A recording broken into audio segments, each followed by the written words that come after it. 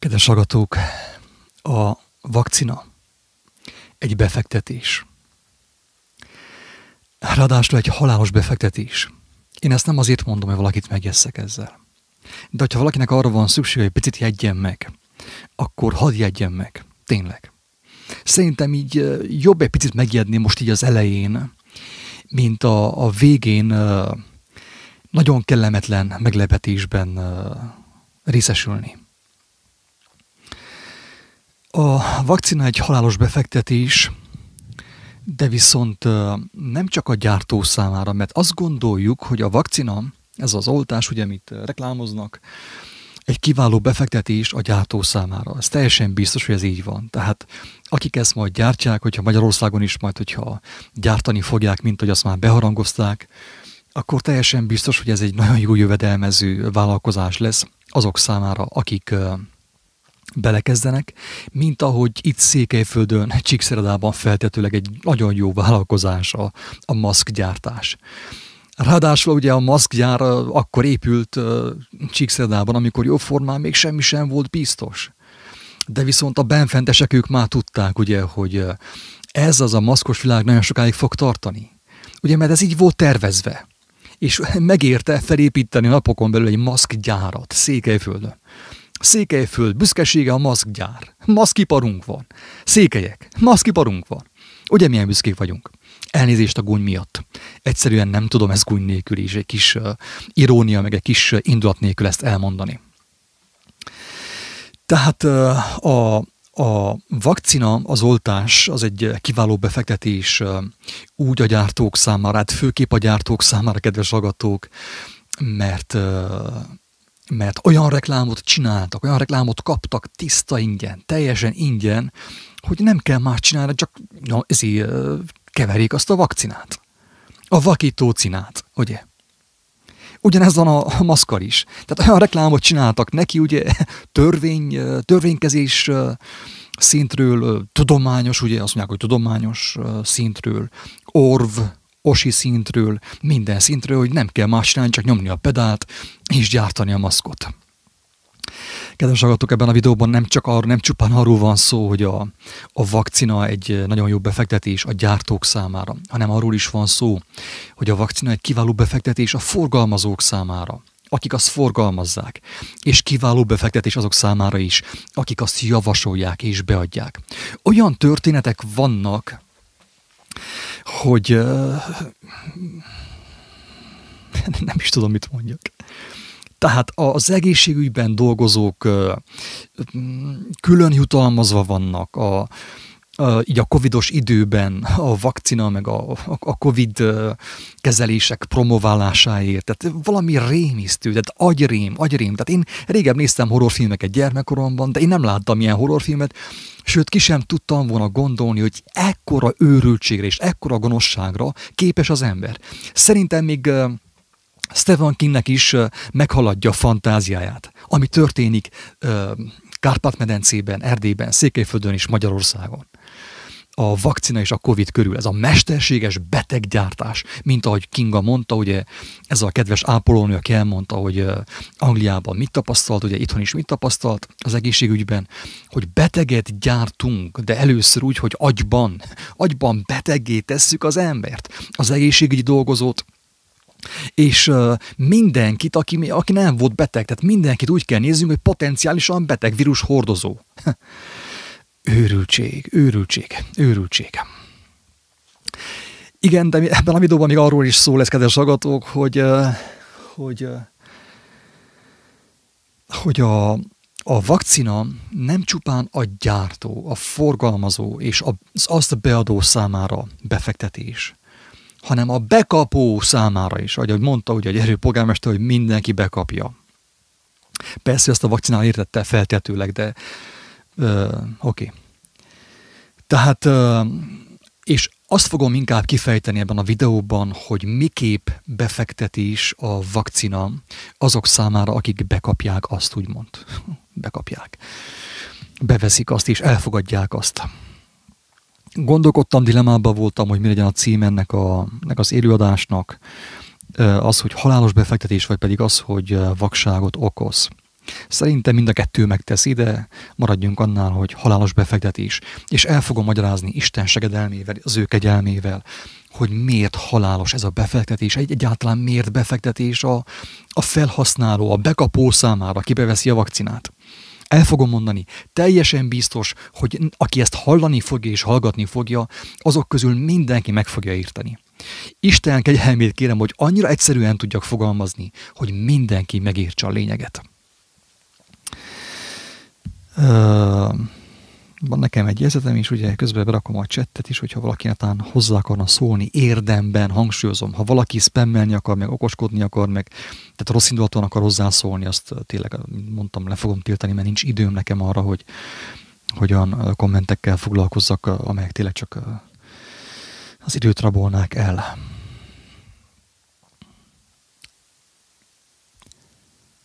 Igen, itt van a jegyzetem, ugye halálos befektetés, a vakcina vakságot okoz. Mind a kettőt ki fogom fejteni, mind a két címet ki fogom fejteni, el fogom magyarázni.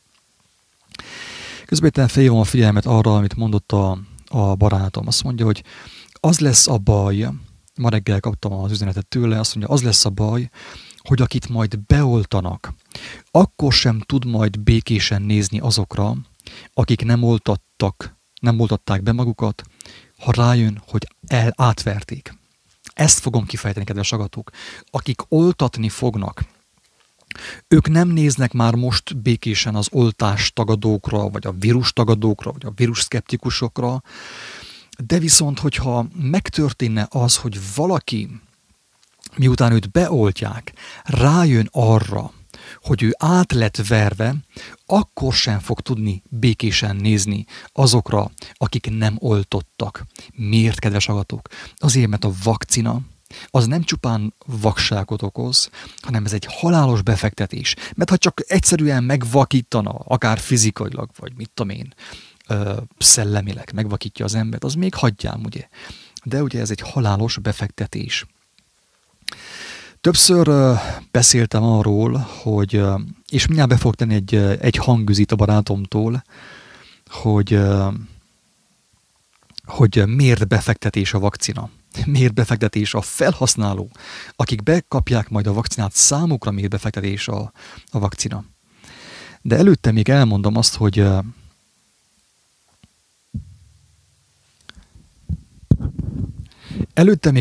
kedves hallgatók, hogy többször beszéltem arról, hogy a gyermek nem üzletember. A gyermek nem üzletember. Az üzletember nem gyermek.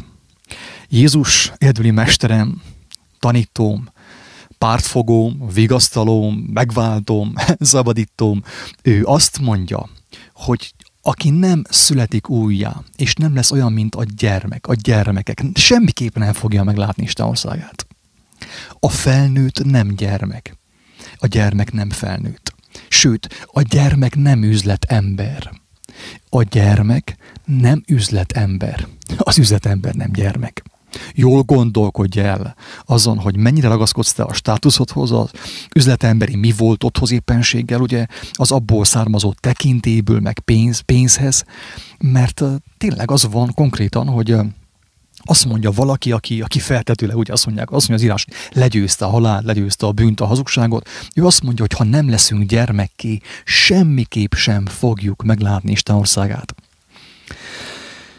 Miért fontos erről beszélni? Mi ez a nonsens duma? Mi ez a nonsens duma, hogy a felnőtt nem gyermek, és a gyermek nem felnőtt, és a gyermek nem üzletember nem gyermek. Ez a nonsens duma azt akarja elmondani, kedves hallgatók, hogy mivel a gyermek neki nincs befektetése. Neki nincs hazug, hamis befektetése. Érthető? A gyermek attól gyermek, hogy neki nincsen befektetése. Ő semmit nem investált be. Ő semmit nem fektetett be. Miért? Azért, mert a gyermeknek vannak szülei. Az, aki gyermekké lett a felnőttek közül is, akár 80 évesen. Neki van édes atya. Neki van gondviselője. Érthető? A gyermek, akinek egy jó apukája van, anyukája van, neki nincsen neki nem kell semmilyenféle befektetés, semmilyenféle investíció. Érthető? Miért? Azért, mert ő ajándékba kapja azt, amit kap, és ettől lesz gyermek, a felnőtt is. A 70 éves, a 80, a 90 éves, aki megérti az igazságot. Attól lesz ő gyermek, és attól nem lesz neki befektetése. Mert ő megérti azt, hogy neki van egy igazi szerető szülője, gondviselője. A gyermeknek nem kell aggódnia, mivel nincsen befektetése, nincs, amit elveszítsen. Ő mindent ajándékba kapott, amíg még gyermek. Ez ugye változó. Van, amelyik gyermek már ugye 3 évesen felnőtt lesz. Lesz neki befektetése, védi a befektetését, ugye, és már 3 évesen felnőtt lesz. Úgy agymosva lesz ugye az óvodában, meg a szülők által, hogy ő már 3 évesen már felnőtt lesz. Isten könyörüljön rajta. Remélem, hogy érthető, kedves hallgatók, hogy miért hangsúlyozom azt, hogy gyermek, hogy aki nem válik gyermekké a mindenható előtt, a Jóisten előtt, az ég és a föld teremtője előtt nem fogja meglátni Isten országát. Aki nem válik gyermekké, annak van befektetése. És akinek van befektetése, az védi a befektetését. Az üzletember védi a befektetését, barátom. Hát ő megdolgozott a pénzéért. Dolgozott keményen. De miért kell keményen dolgozni? Azért, mert az ember nem gyermek. A felnőtt nem gyermek. Az üzletember nem gyermek. Ezért kell keményen dolgozni. A gyermeknek nem kell keményen dolgozni, mert ő még éli a szerető szülei által is, hogy neki van gondviselője. Én 33 évesen, vagy azt sem tudom, hogy hány éves voltam, én éltem azt, kedves hallgatók, hogy 30 évesen. Én éltem azt, hogy én gyermek vagyok. Én semmi miatt nem kell aggódjak, mert nekem van egy szerető édesatyám. Mennyi édesatyám? Nem voltam, Bibliát sem ismertem. De én éltem azt, hogy én teljes biztonságban vagyok. 9 hónapon keresztül zarándokoltam pénz nélkül, jóformán pénz nélkül. Az elején volt $200, azt hamar elköltöttem az első néhány hét alatt. Utána meg közel 9 hónapon keresztül zarándokoltam pénz nélkül. De nem féltem, volt gondviselőm, nem volt nekem semmi befektetésem, nekem csak ajándékom volt az élet szerzőjétől. Ő óvott meg engemet a tigristől, éppenséggel a leopártól, a medvétől, a gonosz emberektől, ugye Indiában. Megóvott minden a szituációtól, ami rám fenyegetően hatott volna. Mert gyermek voltam. Nem volt nekem befektetésem, nem az erőmben bíztam, nem az erőködésemben bíztam, nem a munkámban bíztam, nem a 2 kezemnek az erejében, nem az intelligenciámban bíztam, hanem abban bíztam, aki azt mondta, hogy bízzak benne. Azt mondtam, Istenem, hogy ha létez, akkor most segíts, most vezess, mert én most rábízom magamat a gondviselőre. Ezt tettem én Indiában. Az ő kegyelméből. Nem voltam olyan intelligens, hogy saját fejemtől ilyen csináljak. Megkaptam ezt a hívást valahogy Isten kegyelméből, hogy próbáljam ki, hogy mit jelent felnőttként, 30 évesen gyermek lenni. Azt jelenti felnőttként 30 évesen gyermek lenni, mint amit jelent 2 évesen gyermek lenni. Amikor a gyermeknek van 2 gondviselő szülője is, és a szülő nem várja, hogy a gyermeket dolgozzon és megdolgozzon azért, hogy kapjon egy ölelést. 30 évesen gyermek lenni azt jelenti, mint 2 évesen gyermek lenni egy jó családban. Vagy azt jelenti, mint 90 évesen gyermek lenni Isten kegyelmében, az ő oltalmában. Azt jelenti 30 évesen gyermek lenni. Kipróbáltam, megtapasztaltam Isten kegyelmű, felemelő érzés volt. Gazdag voltam. Mindennel elhalmaztak. Vissza kellett utasítsak jóformán még a pénzt is, mert pénzzel is kínáltak, mindennek kínáltak. És rájöttem, hogy annélkül megdolgoztam volna érte. Én többet kapok, mint amire szükségem van. És most is többet kapok, mint amire szükségem van. Én kell valahogy Kell legyen annyi bölcsességem, hogy tudjam azt mondani, hogy nem, nekem ez nem kell. Amikor jön a lehetőség, vagy jön a nem tudom én mi, tudjam azt mondani, hogy köszönöm szépen, nagyon kedves vagy, de nekem erre nincsen szükségem. Nekem olyan kevésre van szükségem. Tényleg Pál azt mondta, hogy ha van, amit megegyetek, és van, amit felvegyetek, legyetek elégedettek. Mert az az igazi gazdagság, hogyha az ember elégedett tud lenni. Képzeld el, mekkora gazdagság, amikor elvették a másnak az életére törtek, és még azt sem akarta birtokolni. Hát azt is ajándékba kapta. Ingyen jött, ingyen ment. Áldott legyen az Úr neve, ahogy mondta Jobb. Ugye? Kedves hallgatók, nem tudom, mennyire érhető ez a befektetős duma. Nem tudom, hogy mennyire érthető és vehető ez a gondolatcsomag. Hogy miért fontos beszélni a befektetésről, kedves hallgatók. Mi felnőttek, nagyon gazdagok lettünk. Van egy csomó befektetésünk. Befektettük a pénzünket hatalmas házba, építménybe, autóba. Van egy csomó befektetésünk. Azáltal felnőttekké váltunk, üzletemberekké váltunk, félelemben lévő emberekké váltunk, mert meg kell védjük a befektetésünket. És fossuk össze magunkat félelmünkben.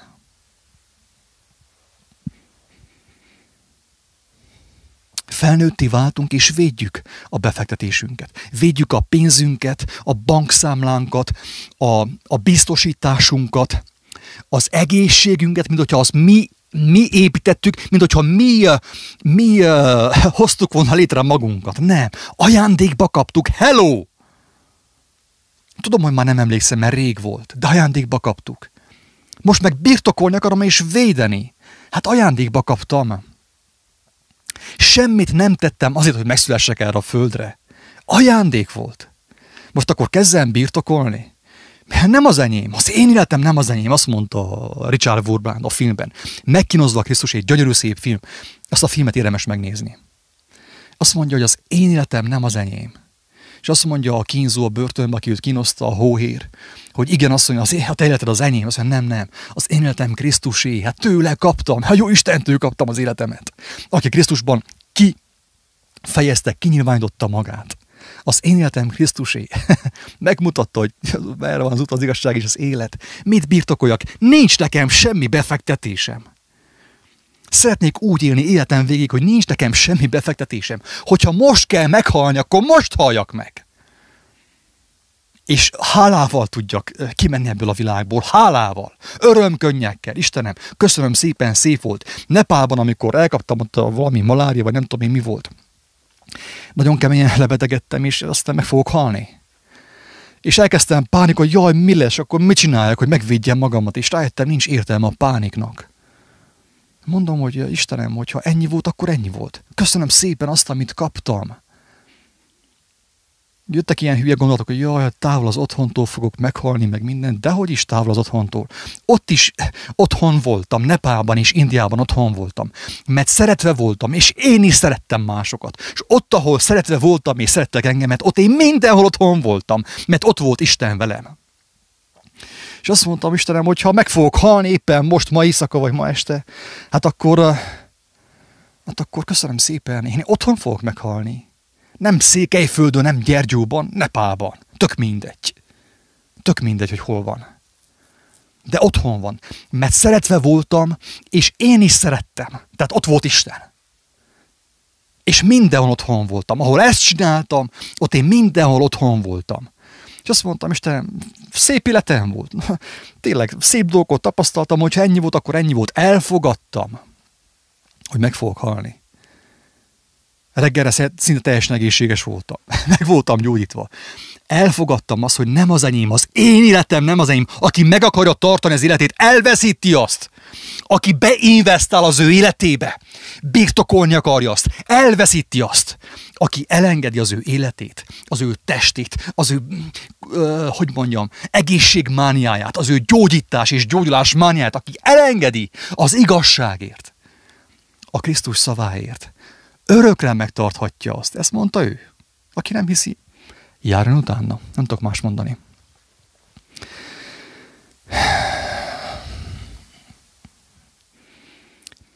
Ki a szabad ember? Ki a szabad ember, akinek nincsen befektetése?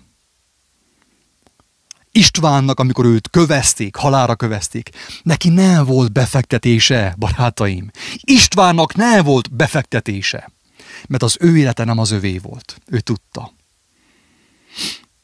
Mivel nem volt befektetése, nem volt félelme. Szabadon tudott szólni az igazságról, az életről.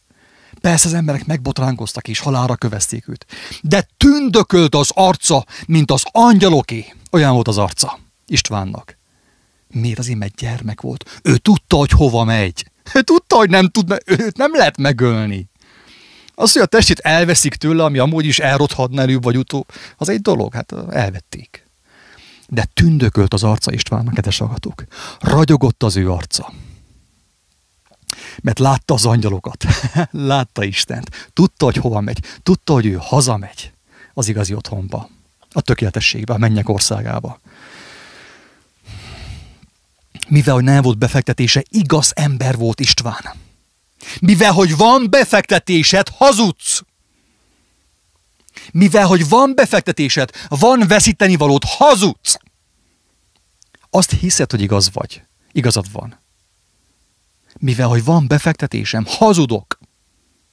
Mindenkire igaz ez. Akinek van befektetése, aki bármit is birtokolni akar, hazudik. Nem szabad ember.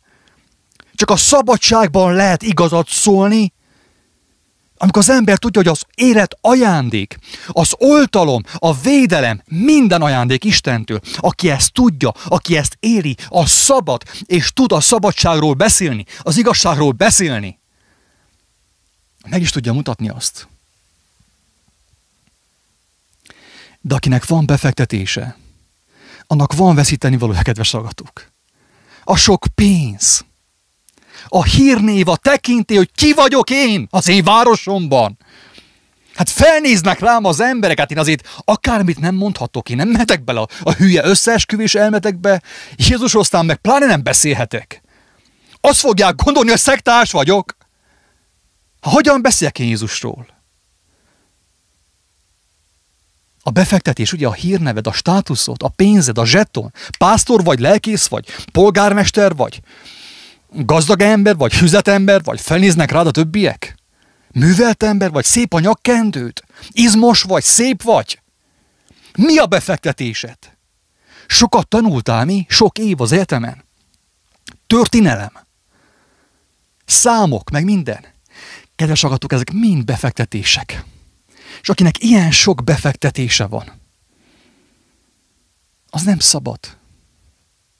Hogyan lehetnél igaz, ha ilyen sok befektetésed van? Hogyan tudhatnál az igazságról szólni, hogy mások is megszabaduljanak, amikor ilyen gazdag vagy, ilyen sok a befektetésed és az erőködésed, hogy élj?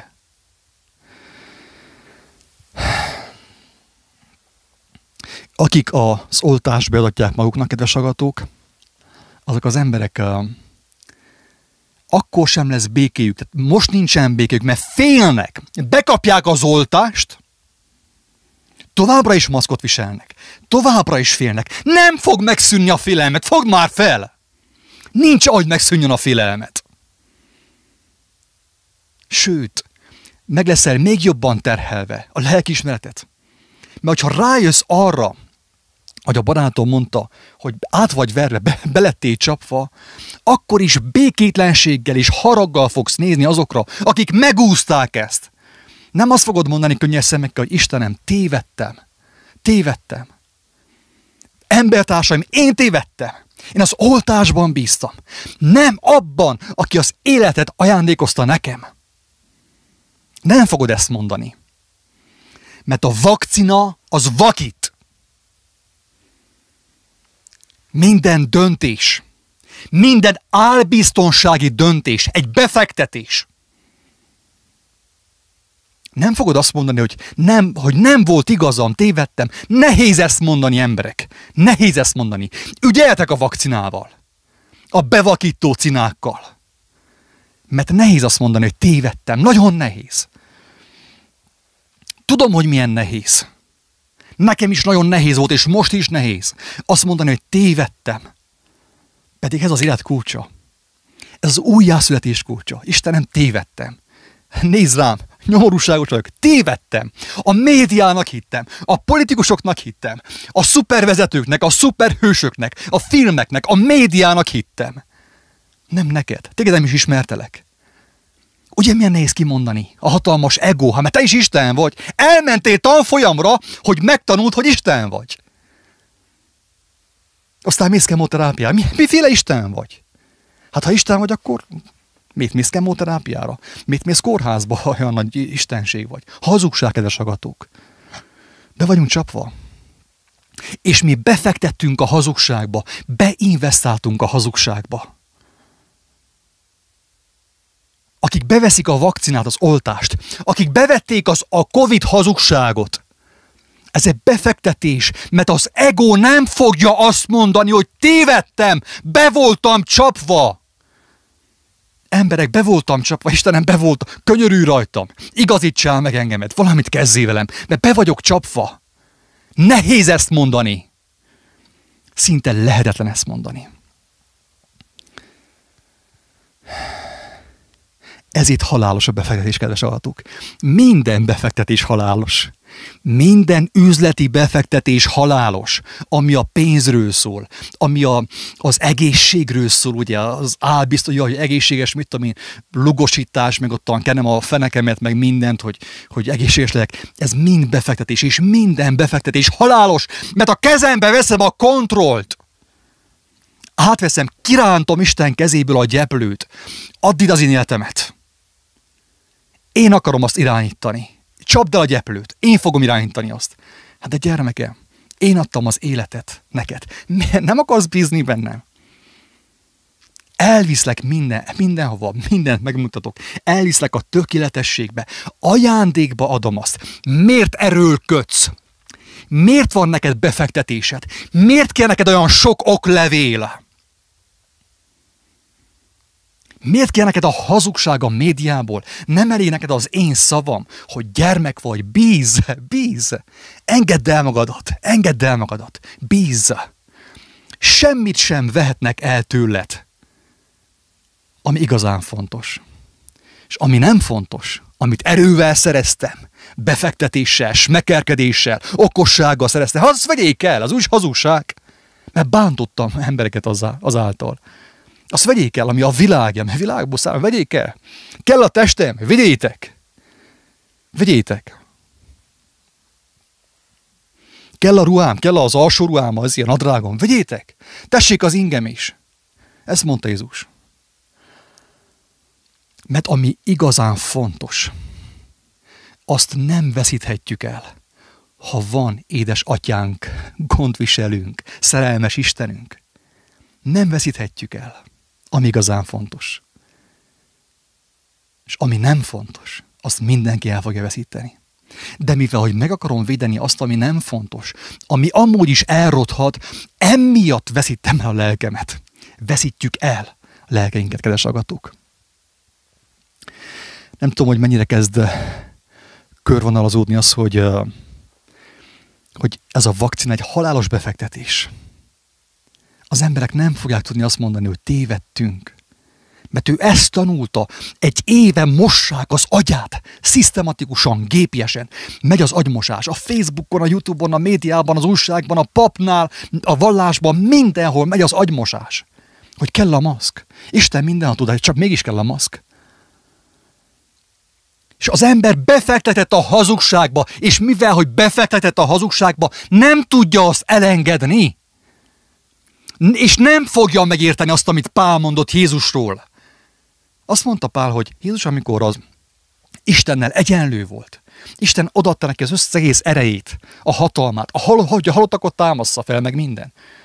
Azt mondja, hogy ő nem tekintette zsákmánynak azt, hogy Istennel egyenlő, hanem megüresítette magát.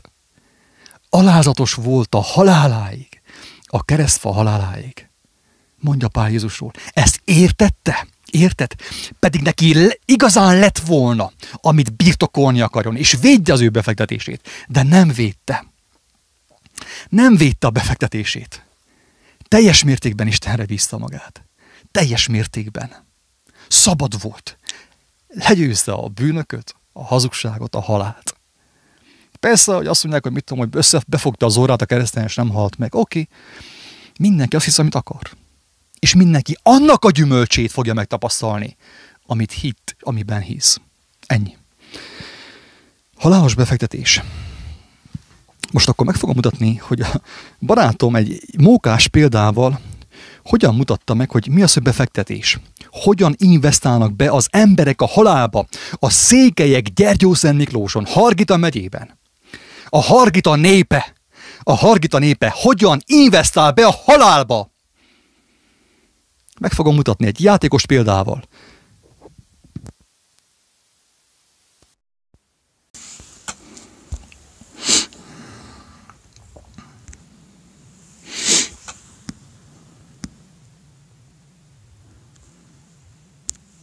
Most már tényleg ne haragudj, ennyi hangzit küldtem, de tényleg a székely azért túltatná be az az egyötöde is, hogy nehogy pénzt veszítsen. Hát székelynek születtünk, ugye, és mi az a székely? Na, a székely az, hogy a gyártelepen a 3 méter magas kászták tetején játszottunk, egyikről a másikra ugráltunk, vízipisztollyal lövődöztük egymást. Akkor vették, mindenkinek vízipisztolyt vettek Szentpéterkor. És drága pénzért választottál egy valamit, és azt megvették, és arra ügyeltél.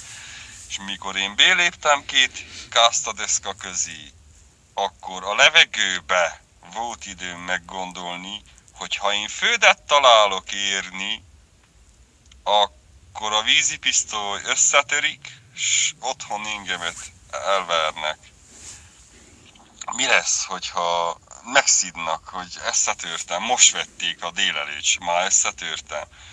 Úgyhogy én ezt tudtam is, a vízipisztolyt úgy védtem, hogy most is bokasülyedésem van, olyan testem, s futtam tovább, egész nap játszottam, nem lett semmi, de félig összetörtem magamot, horzsolás, bokasülyedés, minden, azóta is megvan, bokám félig kiment, mentem, de a vízipisztolyon egy karcolás se esett. Tehát tényleg az van, hogy ügyelni, hogy nehogy mit érdekel a lélek, hát aztán az olyan megfoghatatlan, nem ismered. És ez nem jó gondolkozás, de úgy néz ki,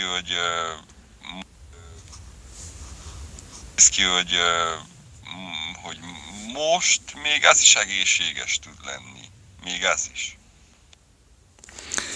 Ne törődj, barátom, mert azt mondta a mester, hogy jobb nekünk bemenni bokasüllyedéssel az életre, mint bokasüllyedés nélkül makkegészségesen az ébe, a szakadékba, az ébe, a húsdarálóba.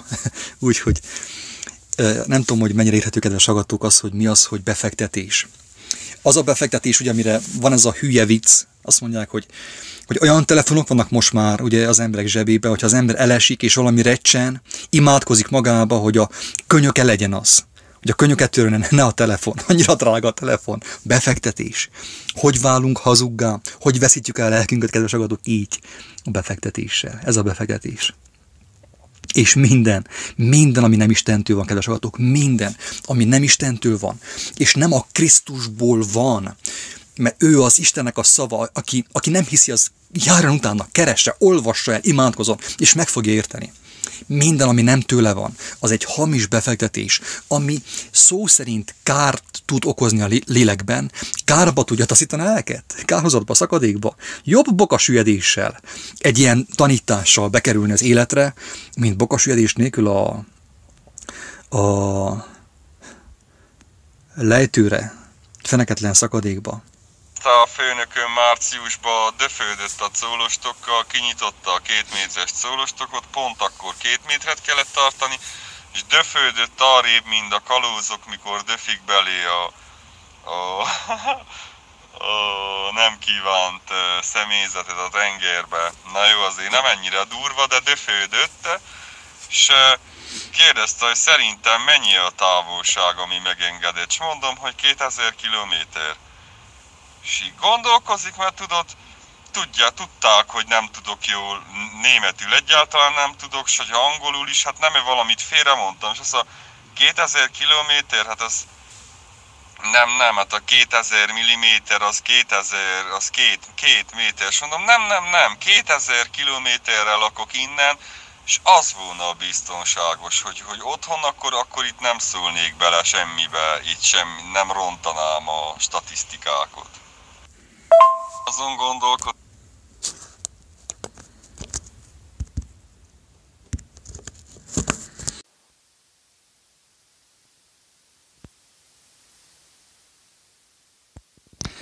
És a második felvételt csak a móka kedvéért tettem be, de az is tanulságos mindenképp szerintem.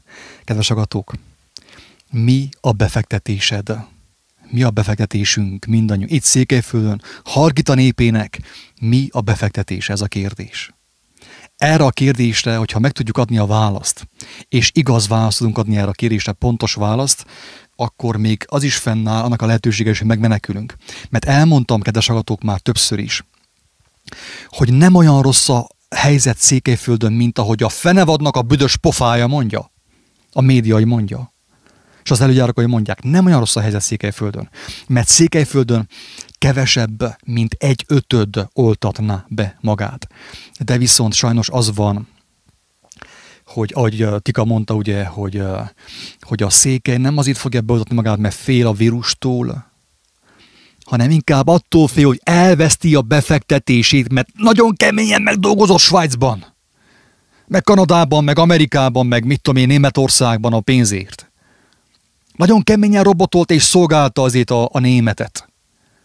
És nem akarja elveszíteni a befektetését. Inkább adja a lelkét. Tessék, itt a lelkem inkább. Itt a lelkem. Vigyétek. De a pénzemhez nem üljatok, mert megdolgoztam érte. Schweider akar még most is. Halálos befektetés. Kedves hallgatók, minden befektetés halálos. A pénz, a biztosítás, a Covid, a vakcina, a tekintély, az oklevelek, a hamis tudásról, a hazug tudásról. Hogy mi a hazug tudás? Hadd ne én mondjam meg, hogy mi a hazug tudás és mi az igaz tudás. Mert aki éhezi és szomjazza az igazságot, ahogy Jézus mondta, megtudja, hogy mi az igazság. És meg fogja látni az igazság világosságában, hogy mi a hazugság. Találkoztam egy olyan emberrel, aki, hát élőben még nem találkoztam, de remélhetőleg fogom majd találkozni. Ha nem itt, akkor ott. Zsolt, ha nem itt, akkor ott majd hátra találkozunk, Isten kegyelméből. Ez az úriember elmondta nekem, hogy megkérdezték, hogy hány osztálya van, és azt mondja, hogy 26. 26 évet keresztül, Zsolt, nem akarlak kilögni, légy szíves, ne haragudjál meg. Tudom, hogy nem veszed sértésnek. 26 osztálya van, 26 évet tanult. De az ember eljutott oda, ahova Pál, a kereszthez. Ő eljutott, ő látta, hogy ki volt a kereszten, ki van a kereszten, és miért került ő oda. És meglátta, hogy az igazi kincs nem a 26 évben volt. És ki tudja mondani azt az ember, amit Pál kimondott, hogy mindent szemétnek és kárnak ítélek a Krisztus ismeretéért, az igazság ismeretéért. Itt kezdődik a gazdagság, kedves hallgatók. Amikor összetépem az okleveleimet, úgymond. Nem muszáj szó szerint megcsinálni, de hogy tépjem össze, vetkőztessem le magamat, a magaslatokat, a szellemi magaslatokat romboljam le. Hogy én nem az oklevelen vagyok, én nem a népszerűségen vagyok, én nem a hírneven vagyok, én nem a pénzen vagyok, én nem a Covid-ban való hiedelmem vagyok, hanem sokkal inkább az életbe vetett hitem vagyok. Mert tudom, hogy az élet az van. Nincs örök élet, kedves hallgatók. Nincs örök élet. Ez hülyeség, hogy örök élet. Ez őrültség, hogy örök élet. Miért?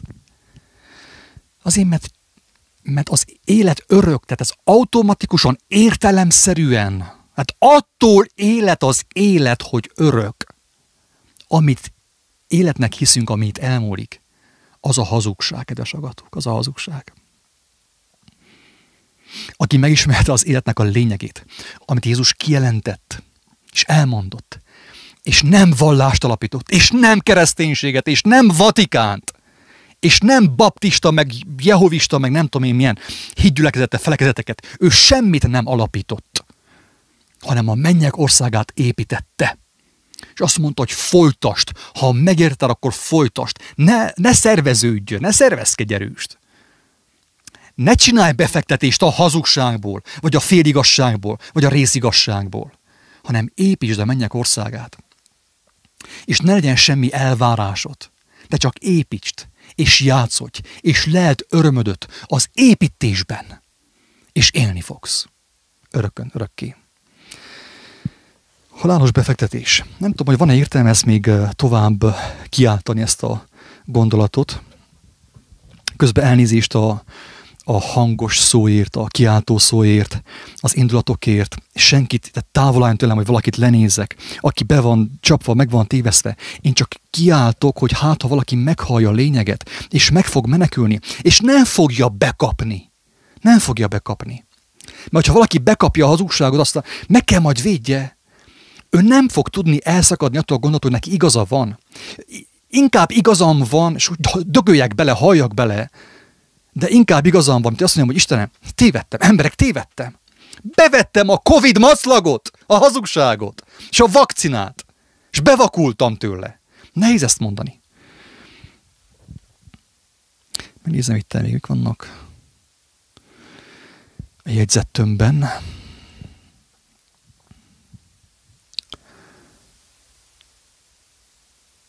A vakcina, hogy mennyire okoz vakságot, szerintem az már bőségesen el volt mondva. Az lesz a baj, hogy akit majd beoltanak, akkor sem tud majd békésen nézni azokra, akiket nem oltottak be, ha rájön, hogy átverték. Mert félti a befektetését.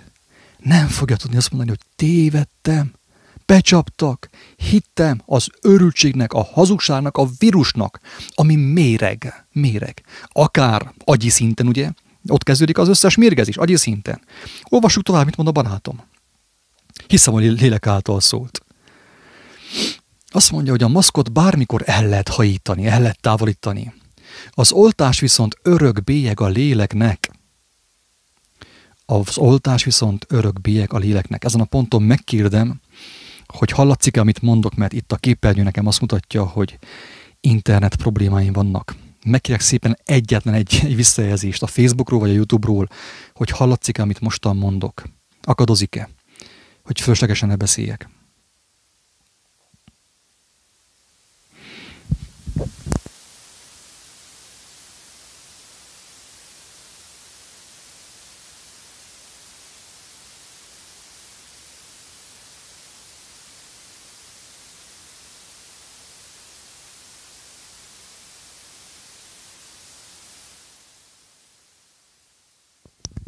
Jó van, köszönöm szépen, elég is lesz.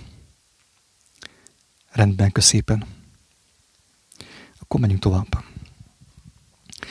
Hát azt mondja a barátom, kedves útitársam, bajtársam, ha lehet így mondani, de ennyi baj legyen, amennyit mi kapunk. A maszkot el lehet bármikor hajítani, az oltás viszont örök bélyeg a léleknek. Ne felejtsétek el, aki ezt hallja, az értse meg. Az oltás örök bélyeg a léleknek. Életre kelti a vírust, még akkor is, ha simma sósvizet adnak be. Még akkor is, ha simma sósvizet adnak be, mert bekerült már az oltás a fejembe. Hittem benne. Annak szenteltem a hitemet, a figyelmemet, a bizalmamat az oroszok oltásának, meg a kínaiak oltásának. És azt mondtam, azt hazudtam aztán vasárnap a templomba, hogy gyónom a mindenható Istennek. Persze, persze. Igen. Gyónod te mi? Isten valóban le tudja tépni a maszkot, de az oltást már csak megbocsátani tudja esetleg. Hát bízunk abban, hogy ha valakit már beoltottak, és hallja ezt a videót, és elgondolkodik, és van annyi bátorság még az ő erejében, az ő idegrendszerében, az ő szívében, hogy merjen fohászkodni, mint gyermek. És meg fogja látni az igazságot. Nem kell betolni. Én senkit nem kározhatok, sem a barátom. Aki már beoltotta magát, és hallja ezt a videót, még neki is van lehetőség. Ha tud imádkozni. Ha tud teljes szívéből, mint gyermek, megtört szívvel fohászkodni, még neki is van lehetőség. Ezt el kell mondani. Mert Isten nagyon gazdag a megbocsátásban. És adja az igazi oltást. Az olyan oltást, ami életre visz, barátom. Döntsd el, mert kétfajta oltás van. Egyik a halálba visz, lelkestől, szőröstől, bőröstől halálba visz, ugye? Kárba visz, és a másik pedig életre. Döntsd el, melyiket fogod elfogadni. Azért van kínai, rossz, stb. Vakcina, hogy újabb hazugsággal legyen megcsíptetve maga a vakcina. Meg ez az egész mitosz, a vírus mitosz, ugye? A Covid mitosz, a társai. Tehát azáltal, hogy azt mondják, hogy jaj, van kínai vakcina, hát, tehát ugye már múltkor mondtam, tegnap mondtam, vagy az évben, hogy a vírus mutációban, ahogy mondtam, hogy hogyan történik, a vírus hogyan mutálódik, úgy mutálódik a vírus, hogy amikor a Székely bácsi, amikor Jóska bácsi elkezdene gondolkodni azon, hogy minket teljesen hülyének néztek, becsaptak, hazudtak. Amikor ő ezen elkezdene gondolkodni, és nagyisten még hangot is adna az ő gondolatainak, akkor már van egy új vírus, egy új mutáció, van egy orosz szérum, meg egy kínai szérum, meg egy másik szérum az UFO-któl, ugye? A földön kívüliektől. És akkor ugye az újabb hazugság legitimálja, igazolja a korábbi hazugságot. Hát, hogyha van vakcina, akkor kell legyen vírus is. Őrültség, emberek, őrültség. Őrültség. Ébresztő, még nem késő. Ébresztő, mert még nem késő. Innentől kezdve nem is kételkedik az ember abban, hogy hazugság-e, ha már válogatni is lehet benne. Tehát mivel, hogy olyan nagy a választék egy hazugságból, az például a vírusból, vagy a vakcinából, a vakítócinából, ha ilyen nagy a választék, akkor igaz kell legyen. Másképp nem létezne. Jó van, barátom, legyen igaz. Csak ne felejtsd el, hogy mit mond Jézus. Azt mondta, hogy a gyümölcsökről, a gyümölcseiről is ismerjük meg őket. Így tudjuk meg, hogy hazugság volt-e, vagy nem.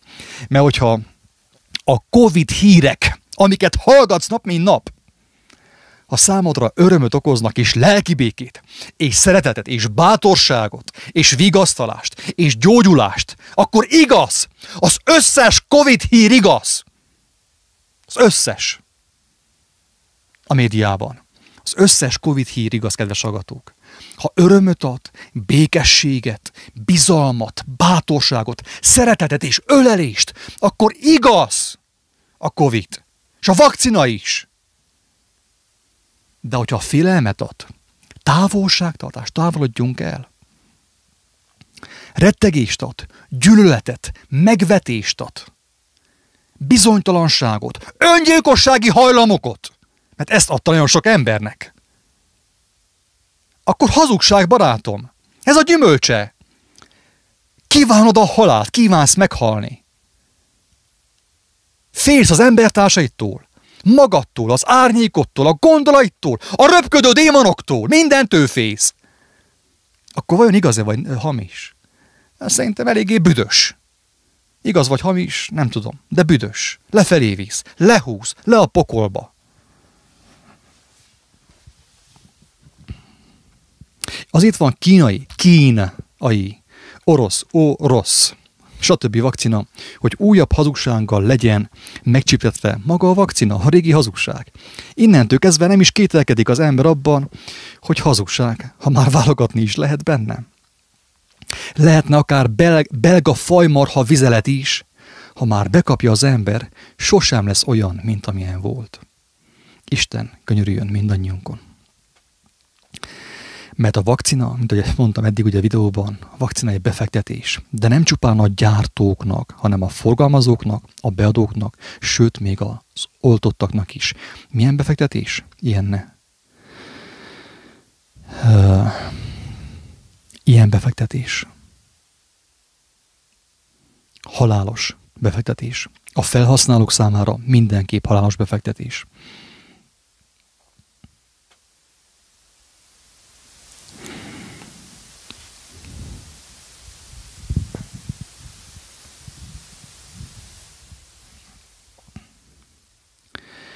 A vírus egyes emberek életében átveszi Isten szerepét. Ezért mondják ugye az emberek azt. Nem tudják, mit mondanak, nem tudják, mit beszélnek. Isten könyörüljön rajtuk, s rajtam, főbűnösön ugye, könyörüljön mindannyiunkon.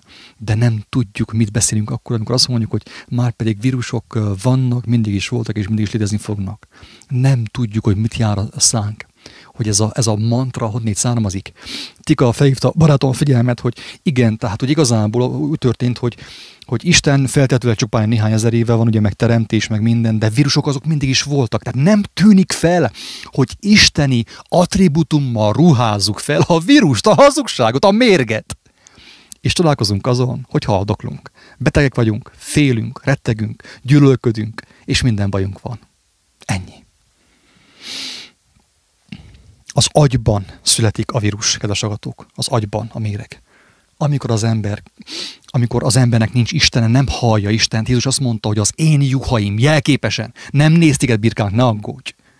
Nem néz téged birkálnak. Azt mondja, hogy az én juhaim, az én bárányaim hallják az én szómat, és követnek engemet. De akik nem az én bárányaim, nem az én szelíd gyermekeim, nem az én szelíd barátaim, ők nem hallják az én szómat, és folyton kell googleezzenek. A YouTube-on és a Facebookon kell olvassák folyton a híreket. Miért? Mert nem hallják az ő szóját. Az ő szavát nem hallják. Ezért kell googleezni egyfolytában. A Google mindenható, tudja válasz mindenre, nem? Minek kell nekünk Isten? Minek kell lelkiismeret? Minek kell lélekismeret? Minek kell szent lélek? Minek vágynánk arra, hogy halljuk, amit a Jóisten mond, és azt cselekedjük? Hát a Google megmondja, mit kell csinálni. És akkor még azt száfoljuk, ugye, hogy nem, a technika az nem a fenevad. A világháló nem a fenevadnak az eszköze. Meg a képernyő, az Android, meg a televízió az nem a fenevadnak a képed. Dehogy is ne. Még meddig ámítod magadat? Még meddig hazudsz magadnak és embertársaidnak? Kinek fogsz ezzel ártani? Nekem? A Jóistennek? Szerintem nem. Nekem nem fogsz ártani, az Úristennek nem fogsz ártani. Az embertársainak talán, akik hisznek benned, nekik igen, magadnak aztán teljesen biztos, hogy igen. Kedves hallgatók, ez nagyon kemény téma volt, és megint ismételten elnézést kérek, és bocsánatot mindenkitől, mert távol álljon tőlem, hogy én magamat valaki fölé helyezzem. Én magamat ugye, utolsó gyarló embert. Mert engemet is a bűnök közül mentett ki az Úristen. A hazugság, a saját hazugságaim közül mentett ki Isten. Nekem nincs jogom, hogy én valaki fölé helyezzem magamat, valakit kioktassak, valakit megbántsak, mesértsek. Mindazonáltal el kell mondjam, fontos, én tanúságot tegyek az életről, az igazságról, a megmentő, a felszabadító igazságról. Az, hogy indulattal szólok, persze, az ilyen dolgot nem lehet suttogni, mert a fenevad üvölt, 1 millió forrásból és irányból teleüvölti a fejedet a Covid-dal, meg a vakcinával, meg a választásokkal, meg a politikai kampánnyal. Én hiába suttogok. Jézus nem azt mondta, hogy suttogjuk az evangéliumot, az ő szavát, hanem azt mondta, hogy amit a sötétben hallotok, a háztetőkről üvöltsétek, kiáltsátok, hogy minél többen hallják. Mert akik hallják, a szívük reagálni fog arra, és megmenekülnek. Ezt mondta ő.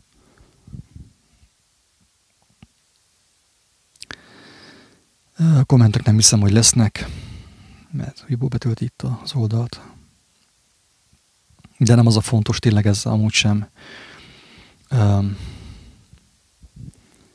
véleménybőrze volt, mint mondtam. Tanúságot tettem, bizonságot arról, amit az Úristen a szívemre helyezett. Remélem valaki meghallotta, remélem valaki megmenekül.